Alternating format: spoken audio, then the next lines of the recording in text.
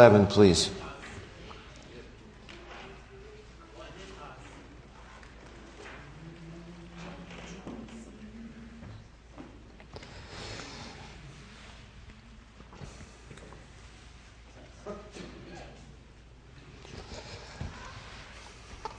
Romans chapter 11.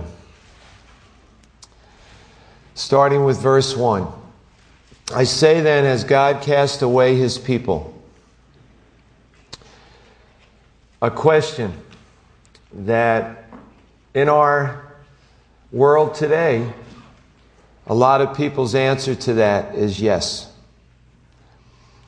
And as believers in the Lord Jesus Christ, people who have been born again, you really need to settle in your hearts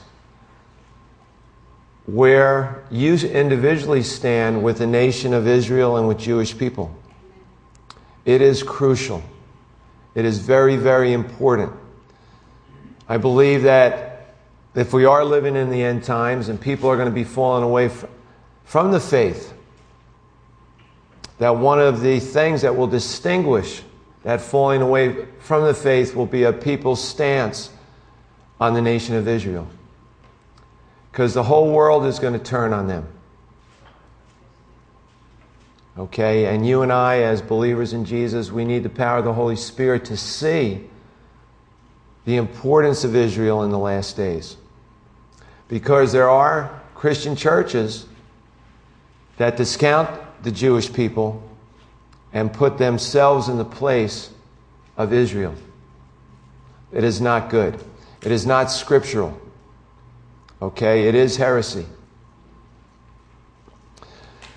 Paul's letter here in the Romans, we've been going through 10 chapters so far, and we've seen Paul speak to the Jewish people. He's spoken to the Gentiles, the pagan people, and he's also spoken to both the Jews and the Gentiles. Tonight, as we open up, where it says, I say then, as God cast away his people, certainly not, for I am also an Israelite of the seed of Abraham, of the tribe of Benjamin. We're going to see that in chapter 11 he is addressing Gentiles, but he is also going to be addressing Jews now in the future time for them to see the promises of God and that they are not a forsaken people. Paul, remember, genius, rabbi, going up in the rankings of the Pharisees. And then Jesus sheds his grace on him and his eyes are opened. And he becomes a Messianic Jew. He becomes a believer in Jesus Christ. His whole world changed for the better. Maybe not in a worldly sense, but in a spiritual sense. And he knows he made the right decision for the past 2,000 years because everything that he believed in, he is now in the presence of Jesus and he sees everything came true. Now, there was a king who questioned the authority of the scriptures. And one of the chaplains said, well, I can prove the authority of scriptures in one word. And the king looked at him and says, well, what do you mean you can tell me in one word? How is that possible? And he goes, well, it's very easy. Well, the king goes, what is that word? And the chaplain goes, Israel. Just Israel itself. Think about this.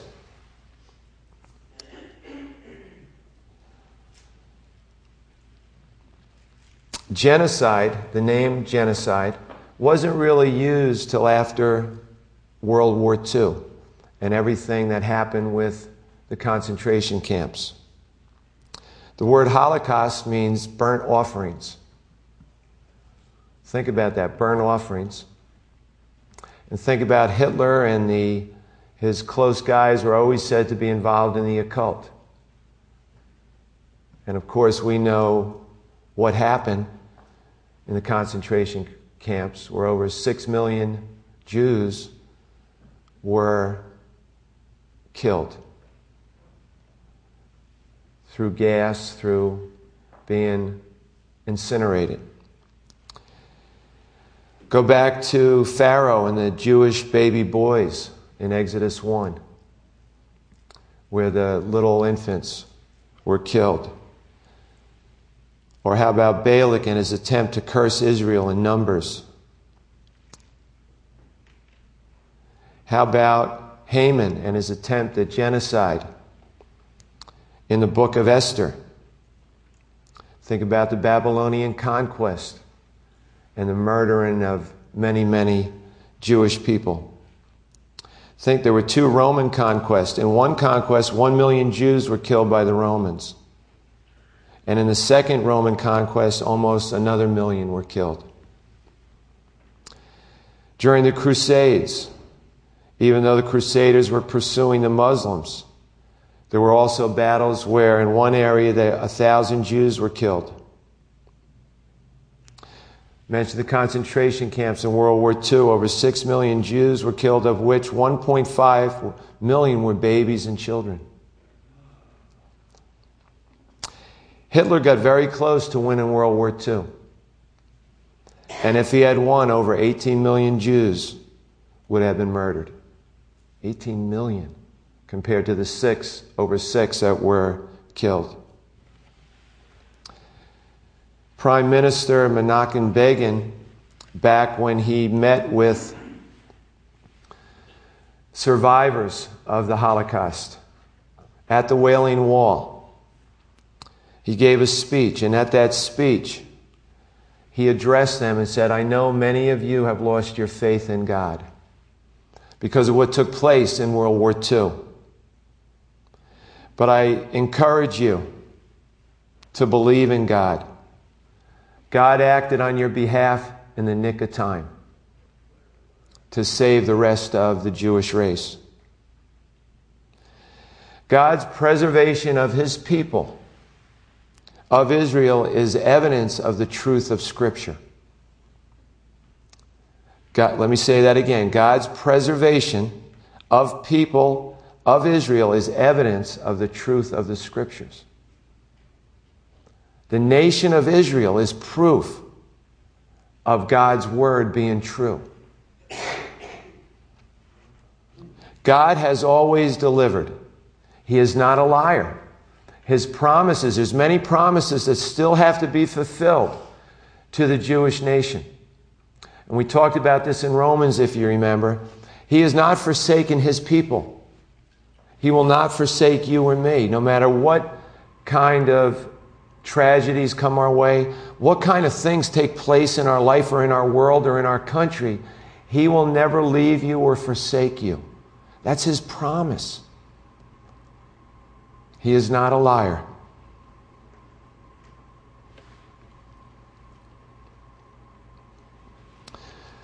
Back in 1948, a tremendous miracle took place. Prophesied in the Scriptures, with Israel, after a couple thousand years, coming back and becoming a nation. No other nation has ever done that. They were scattered throughout the whole world. But yet in 1948, they were made a nation once again.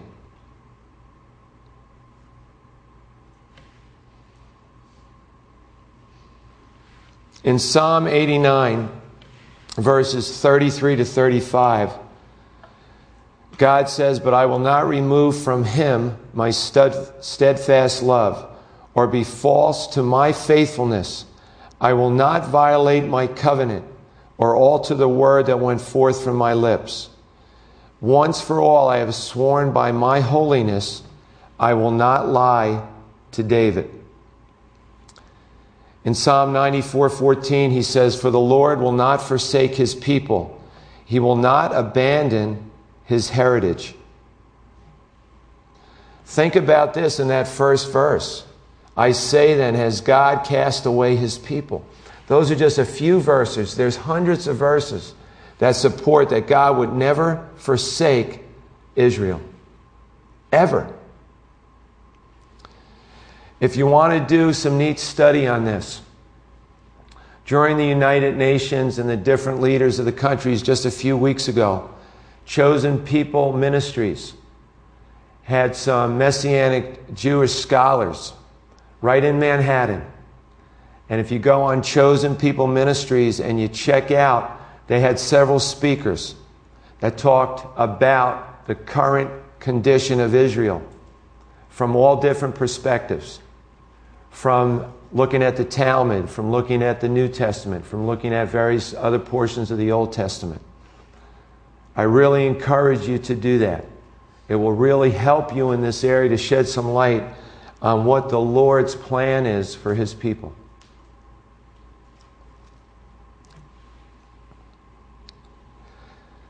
In Jeremiah 31, 35 to 37, it says, "Thus says the Lord, who gives the sun for light by day, and the fixed odor of the moon and the stars for light by night, who stirs up the sea so that its waves roar. The Lord of hosts is His name. If this fixed order departs from before me, declares the Lord, then shall the offspring of Israel cease from being a nation before me forever. Thus says the Lord, if the heavens above can be measured, and the foundations of the earth below can be explored, then I will cast off all the offspring of Israel for all they have done, declares the Lord." So if you catch it, what I just said, the fixed order of the moon and the stars for light by night, who stirs up the sea so that its waves roar, the Lord of hosts of its name. And if this fixed order departs from before me, and you can measure the heavens above and the foundations of the earth below, then Israel can be forgotten. You can forget about Israel if that can be done. But guess what? That cannot be done. We can't measure the heavens. We can't measure the foundations of the earth. This is another one of God's promises in Jeremiah. Verse 2. God has not cast away His people whom He foreknew. Or do you not know what the Scripture says of Elijah, how he pleads with God against Israel, saying, Lord, they have killed your prophets and torn down your altars, and I alone am left, and they seek my life. Notice in verses 2 through 3, one of the things that is mentioned, or that it looks like, that he's the only guy. There's no one else around. Elijah thought he was the lone believer left. But watch what happens. And we have to see how limited our knowledge is. We have to get into God's Word to expand our knowledge so He can shed light through the power of His Holy Spirit on things that we don't know. There's plenty we don't know. It doesn't matter if you're young or old. We still don't know all those things that God still wants to shed His light on in His Word. So by being faithful to His Word, He will bring you along those spots to shed light during your walk with Him all the days of your life. We don't want to miss that light shining. We don't want to miss the Lord opening up our eyes to truths that we don't have a clue about. It's very important. So here's Elijah pleading in verse 2 with God against Israel. Notice even Elijah, one of the Israelites, is pleading to God against this nation of rebellious people. And he even mentions, Lord, they've killed your prophets. They've torn down your altars. I am alone am left, and they seek my life. They're after me. These people you call your people, they're after me, and I'm trying to bring them your word. But in verse 4, what does the divine response say to him? I have reserved for myself 7,000 men who have not bowed the knee to Baal. Even so then, at this present time, there is a remnant according to the election of grace. He cries out, and then the Lord says, Elijah, don't worry about it. There's a remnant. There's a group of people that have responded to my grace. Everything's okay, Elijah. I can say confidently in the Word of God today, you're a remnant of believers in this earth. You're a minority. There are Jewish people that God has shed His grace on. They're a remnant. There's always going to be a remnant. Even after the rapture of the church, we see in scriptures that there's going to be 144,000 Messianic Jews that are going to go ballistic and lead others to salvation in Jesus Christ, their Lord, as a result of God's grace. Don't ever feel that you're alone. There's a remnant of believers. There's a small group here. But there are millions of believers on this planet. God always spares and puts aside a remnant. And notice in verse 5, we can never lose sight of this. Otherwise, our ears become blocked, and our eyes become blind, and our heart becomes hard. Never think we're in a position of dominance, because it all comes down to that last few words in verse 5. There is a remnant according to the election of grace. We looked at this, remember, throughout Romans, that you and I were called and chosen by God. Not because of anything you or I have done. It has nothing to do with your personality or my personality.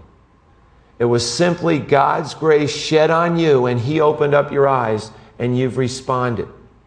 Other people have been challenged, and they've rejected the truth they've been shown. We pray for them that they would accept the Lord, but there are some of those that our hearts are going to be hard all through eternity. Verse 6, and if by grace, then it is no longer of works. Otherwise, grace is no longer grace. But if it is of works, it is no longer grace. Otherwise, work is no longer work. And we've seen this where Paul has done this, the works of the flesh versus the work of the Holy Spirit, where you by faith, by grace you've been saved through faith. It's by grace you've been saved through faith. It's by grace through faith that you're here tonight. Why I'm here tonight. We want God to open up His Word to us through the power of His Spirit, not through our intellect, not through our striving. Remember, Paul is talking to Jews based on the law, based on the first 5 books of the Bible, and they're knowledgeable of that. He's speaking to the Gentiles who have no clue about the first 5 books of the Bible. They're pagans. And he's showing them it's by faith in this God, Jesus Christ, who died for your sins. And if you put your trust in Him, you're going to be grafted in. And we're going to see that later on in chapter 11. So works are always fleshly. You're striving, you're in the flesh. You're stressing, you're in the flesh. You have peace in your heart, you're not striving, you're not stressing, you're in the Spirit. The Spirit gives you that peace that passes all understanding. Even while everything else can be going crazy around you. Whether it's the world's circumstances or your own personal health, you can have a peace that passes all understanding because you know the one who holds the future, even though you don't know the future.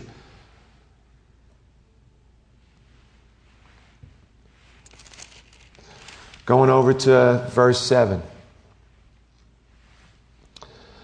What then?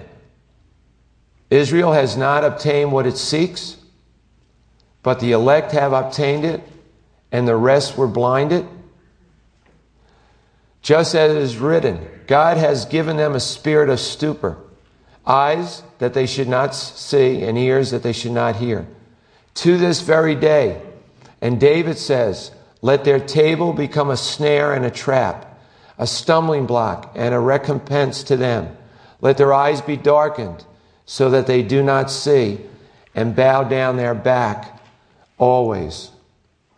Now notice in these verses 7 through 10, it's not everybody.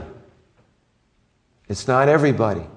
There's still a remnant that goes against the grain, that are called of God, that are chosen by Him. Israel has not obtained what it seeks. What does it seek? It seeks a righteousness. It seeks salvation. It seeks a unity with the God of Abraham, Isaac, and Jacob. But notice the elect have obtained it. How does that happen? Well, the first part of 7, they're working. They're trying to keep the law. They're trying to keep the 10 Commandments or the other 600 laws in Judaism. It's impossible. You can't do that. And we need to keep hearing this because we are fleshly creatures that like to earn our pay. You can't earn your pay, spiritually speaking. We like to think that God owes us something because we're in church tonight, or we prayed this morning, or we've read the Bible in a year. Doesn't work that way. We get to do those things because of what Jesus Christ did for us on the cross. We get to grow in the grace and knowledge of Jesus. We get to be here or read the Bible or pray at any time because of what He did. But people that strive, whether it's the Jewish people, whether it's religious people, they are always going to fall short because it's in their strength. We need the second part, but the elect have obtained it. Have obtained what? Christ's righteousness, salvation, because we're not working for it. It's a free gift. It's through His grace. We can be ping pong ball Christians. We can go to works, to the Spirit, to the works, to the Spirit. We just want to stay on the spiritual side. That happens in your fellowship with Jesus Christ 24/7, 365. It happens when you hang out with Him, talking to Him, reading His love letters. Hanging with Him more than you hang with anyone or anything else. He transforms you. There's a supernatural thing that takes place because He knows you're committed to Him. He knows how much you care for Him. Verse 8, God has given them a spirit of stupor. Basically, that means spiritual blindness, a deep sleep. This world that we live in, when it comes to spiritual things, they're blind and they are in a deep sleep. They're walking around with their eyes open. They're going to work. They're watching TV and going to the movies. They're doing all that stuff, but they are blind. They're in a deep sleep. There's only one thing or one person that can wake them up and open their eyes, and that's Jesus Christ. And that's where we, dear people, are intercessors for the people that are blind. Whether you know them or not, pray for the lost souls that you pass every day. You pass more lost people in a day than you do saved people. Pray for them. You may never see the result of that prayer, but understand God is faithful. I believe that somebody will come up to you one day in heaven and shake your hand and say, I want to thank you for leading me to Jesus. And you're going to go, I don't even know who you are. Oh yeah, the Lord showed me that time when I was 20 years old, you walked by me on the streets and you said a quiet prayer. And that started the spiritual wheel moving. The seed was planted or watered and God just opened my eyes. I just want to thank you. I think heaven's going to be full of incidences like that.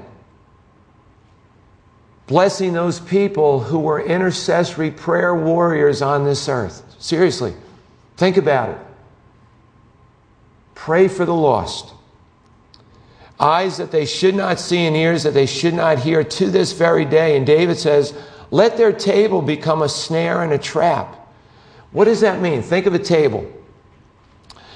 Where do you see a table? Usually in a place where there is food, fellowship, hanging out, family. You're comfortable. You're in your comfort zone. Well, look at this. Let's apply that. Their table became a snare and a trap, a stumbling block and a recompense to them. Why? Because they were in a false security of what they were doing, whether it was religious traditions, whether it was religious rituals, whether it was good works versus bad works.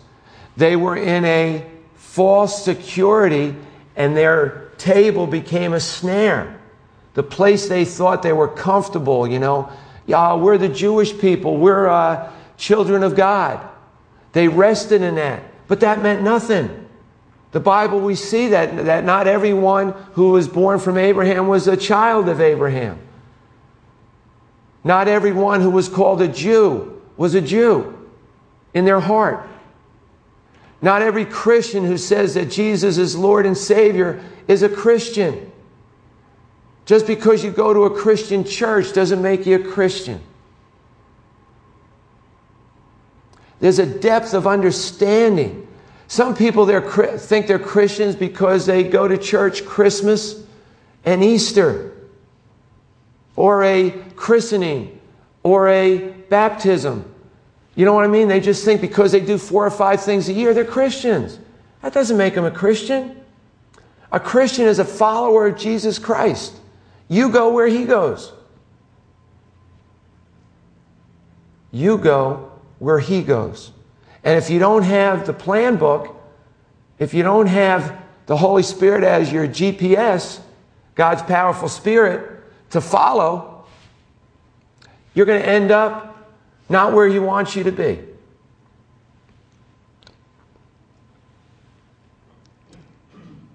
Verse 10, let their eyes be darkened so that they do not see, and bow down their back always. David again is addressing the Lord in response to his people. This is associated with the Jewish nation right now. And notice, let their eyes be darkened so they do not see, and bow down their back always. That bowing down their back, think about it. That's a load. That's a burden. Think of slaves being whipped. Think of carrying a heavy load. Their backs are bowed down. What is the state of the nation of Israel today with every nation that's around it against it? How are they feeling? Are they in a false security right now? Are they in a stupor as a result of their military being one of the best in the world? Do they put their trust in their military? Most of the things that are going to happen in Israel is going to be a result of where they're put in their strength. And many, many people over there are going to be killed of the Jewish nation. It's going to be worse than the Holocaust one day. But God's going to leave a remnant. God will always leave a remnant. He's faithful to His word. He will not forsake His people. Verse 11. I want to go back to verse 10 again. To apply it to you as a Christian and me as a Christian. And I believe it was mentioned in the song tonight, or at least alluded to. You and I need to bow down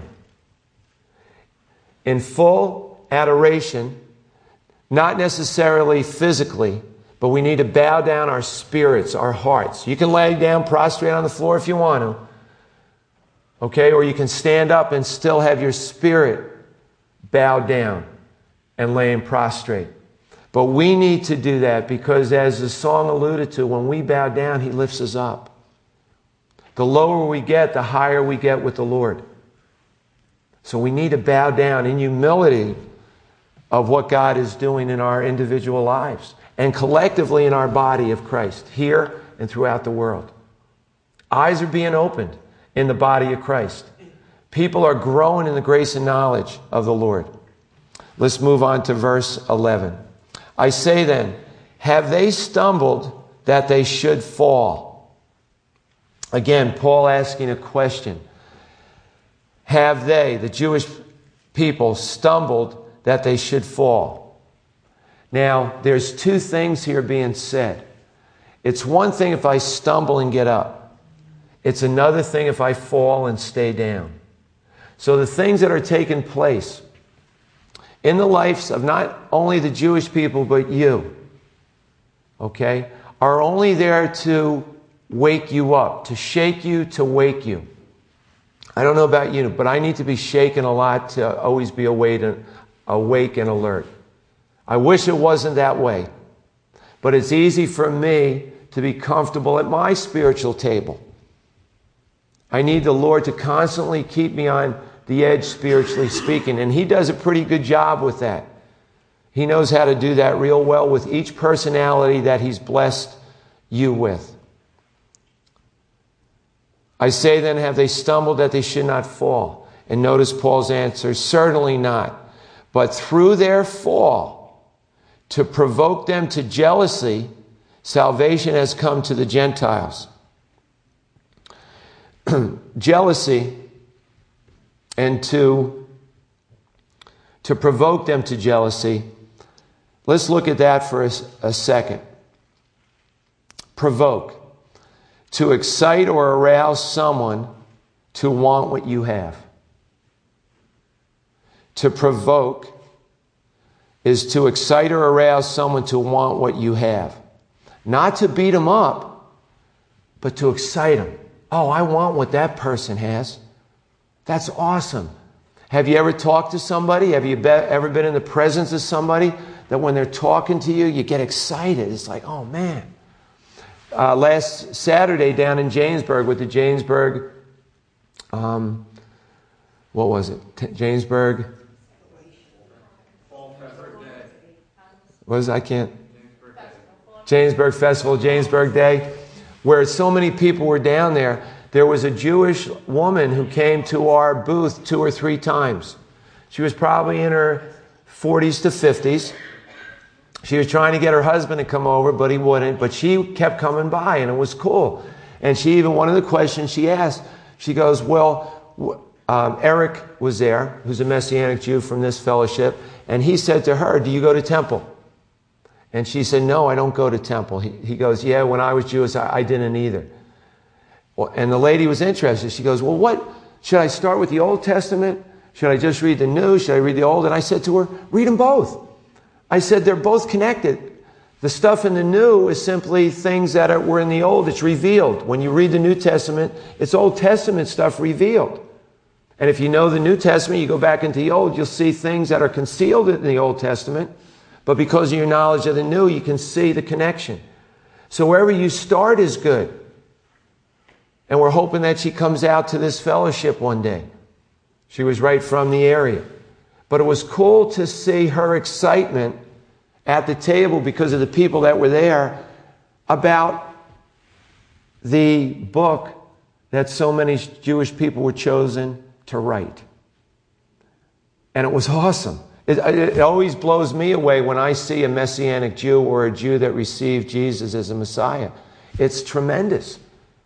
It's a tremendous thing. I want to repeat that verse 11. Besides stirring up that jealousy in them because of our excitement, we don't want to beat up people as a result of their lack of knowledge. We want to excite people, not send them away. Show them what we have is good. There's so many religions that push themselves on other people, and it's a burden again. It's the rituals, it's the laws. Even some religions kill people if you don't accept their way. Verse 12. Now, if their fall is riches for the world, and their failure riches for the Gentiles, how much more their fullness? Now, as a result of the Jewish people not accepting them as a whole, not accepting God, Jesus as a Messiah on the whole, God turned his attention to the Gentiles, you and me. Didn't forsake the Jewish people. He's using the Gentiles to provoke jealousy in the Jewish people. It's pretty cool. God's system. And as a result of that, the Gentiles are being saved because they're believing by faith. They're not believing because of the law. But if you think about it, think of some of the religions you might have come out of. What was one of the things you were presented? The law. Keeping the law. If you break the law, you need to confess your sins weekly or monthly. You have to do penance. Jesus said, it is finished. No penance anymore. I've done it all for you. It's a gift, salvation. Walk with me. Walk in the newness of life. Notice that last verse of 12. How much more their fullness. And again, pray for the Jewish people. Pray for a love of them. That when you see they're engaging you or others in a conversation, you are pumped up to no end. Because another Jewish person is coming into the kingdom. It's awesome. We're going to wrap up with the next couple verses. Verse 13, for I speak to you Gentiles, inasmuch as I am an apostle to the Gentiles. I magnify my ministry. Now, apostle means a delegate, a messenger, one sent forth with orders. So Paul was a delegate of God. He was a messenger from God. He was set forth with orders, and those orders was the gospel of Jesus Christ. He had great news, good news, to tell the Gentile world that God included them in his plan of salvation. And as we see in these last couple verses, for I speak to you Gentiles, inasmuch as I am an apostle to the Gentiles, I magnify my ministry. What does that mean? Magnify my ministry. Magnify, to cause the dignity and worth of the gospel to become clearly visible. To cause the dignity and worth of the gospel to become clearly visible. He showed through evidence of lives changed, through the church growing, the body of Christ growing, that this was an exciting time. This was huge what was going on, that you didn't have to just listen, but you could see the visible effect of what Jesus Christ, through his death, his life, death, and resurrection, what it means in the life of anybody who puts their trust in him. That's you, people. That's me, people. God is living in us. Are we that vibrant, excited, spirit-filled Christian that God wants to go out into a dead, Christ-rejecting world to make it jealous and to be visible of God's touch on mankind?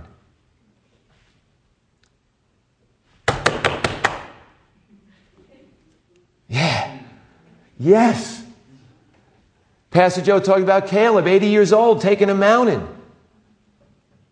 But I'm too young, Pastor Vinny. No. There was an 8-year-old king, right? There was an 8-year-old king. There was David, a teenager. Mary was a teenager. God is not a respecter of any age. He's a respecter of your heart. Where's your heart? Do you want him to use you now? Tell him, use me now, Lord. That's all it is. And he uses you. He puts you right where he wants you. Last verse, 14. If by any means I may provoke to jealousy those who are my flesh and save some of them.